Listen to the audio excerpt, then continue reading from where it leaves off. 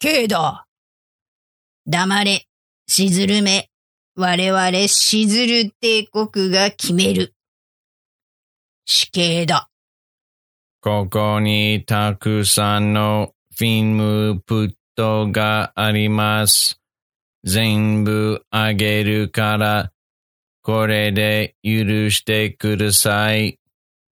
よし、許してやる。そうだ、ちゃんと許してやるぞ。死刑の後にな。ちょっと、あなたたち、よく聞いて。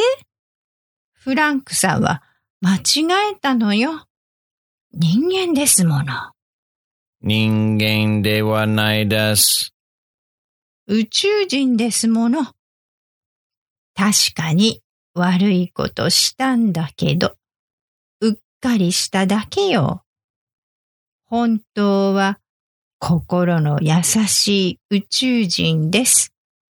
ちょっとバカだけど、本当は正直で優しいのよ。フランクさんはここに帰ってきて、ちゃんと謝ったでしょ？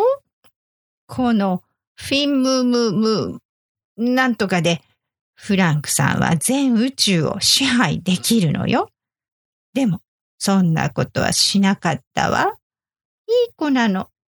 あなたたち、許してあげなさい。